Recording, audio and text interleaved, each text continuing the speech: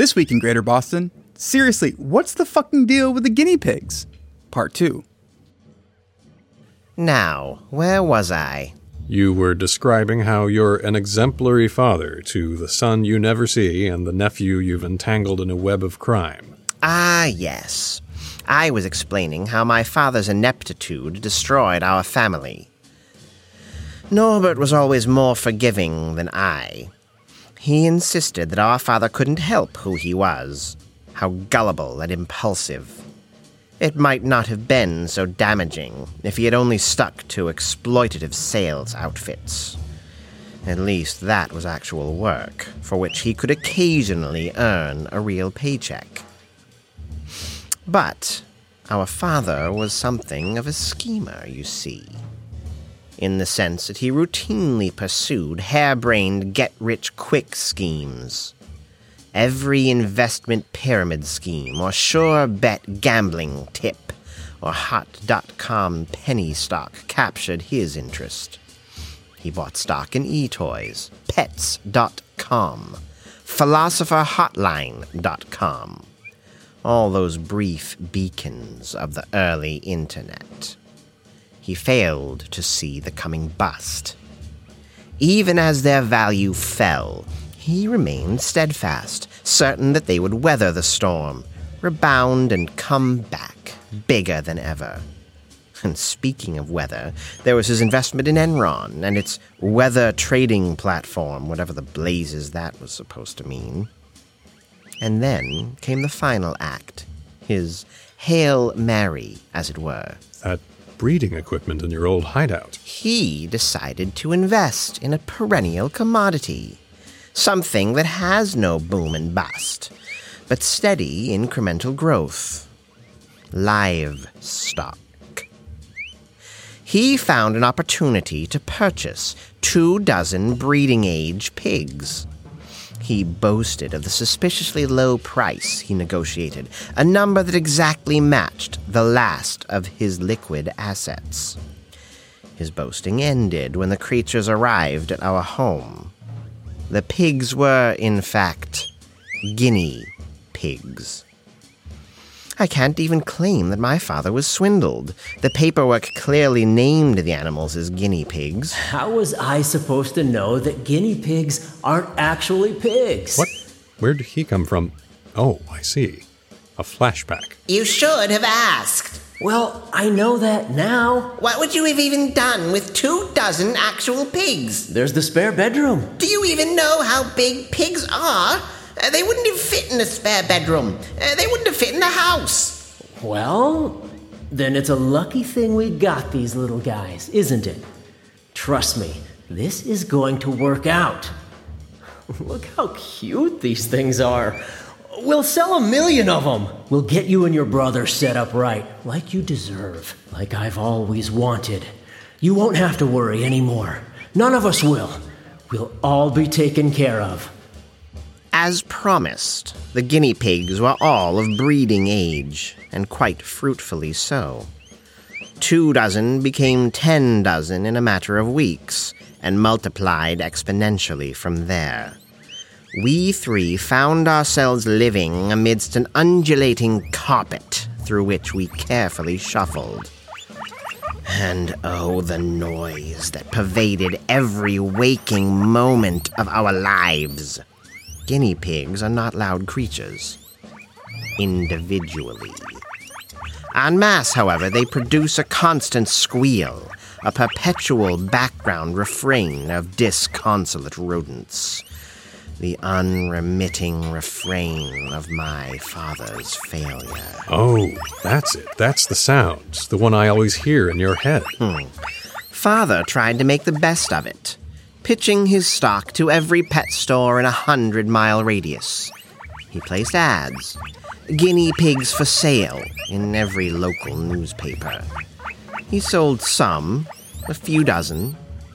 Not enough to recoup even the cost of feeding the little beasts, who ate through hundreds of pounds of food pellets each week, before moving on to the furniture, the walls, anything they could reach. Norbert and I moved out. We had nowhere to go, But we spent considerable time in libraries, museums, galleries, any place that wouldn't question two relatively quiet and studious boys who kept to themselves. They need not know that we were voluntarily homeless. 2 months passed before we conceded that we ought to inquire into our father's welfare. He wasn't at the house. What we found was an envelope nailed to the door with our names on it. Dear Clive and Lewis. Our names were not yet Oliver and Norbert at the time. I gathered that. I am so very sorry for what our lives have become. I always hoped I would be a good provider for you both. I tried my best, but no matter how I try to make your lives better, I only leave you worse off. All I can ever do is fail you. I know the best thing I can do to take care of you is to save you from taking care of me. So I'm just going to go. The house is yours. Do what you want with it.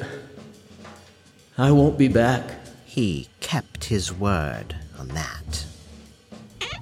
Inside the house, we found the guinea pigs still there. But Father had been gone for weeks, and no one remained to care for them, to feed them. Oh. I won't describe the scene. Oh, God. I'm not that sort of storyteller. Please stop thinking about that. I can see your thoughts. I will say only that it was unpleasant, and allow that to suffice. We saw no point in trying to salvage the house. Instead, Norbert found a floor lamp whose cord had been chewed down to the exposed wiring by the guinea pigs. He turned it on, and we walked away to await the cleansing fire.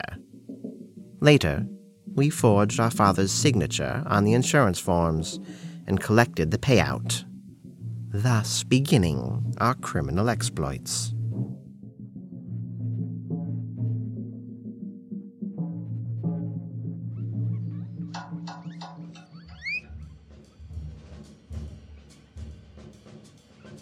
We hope you're enjoying Greater Boston as much as we enjoy making it. With the new year coming, we hope you will consider helping us to keep making Greater Boston by contributing to our Patreon, if you're able. These funds help us to pay our amazing actors and musicians, to upgrade our equipment, and to keep the show sustainable. Even as little as $1 a month is a tremendous help. And in exchange, you can get great rewards, like early access to every episode, Discord voice chats with the creators, and even a monthly tour of one of the stops in Redline. And if you can't donate, you can still help us out by telling a friend about Greater Boston. Greater Boston is written and produced by Alexander Danner and Jeff Andreessen, with recording and technical assistance from Mark Harmon. This episode featured Mike Linden as Oliver West, Braden Lamb as Leon Stamatis, and guest starring Brad C. Wilcox as Mr. West. You can hear more of Brad's wonderful voice work on What's the Frequency, the surreal noir audio drama written by our own James Oliva and designed by Alexander. Drums by Jim Johansson. In the sense that he routinely pursued harebrained...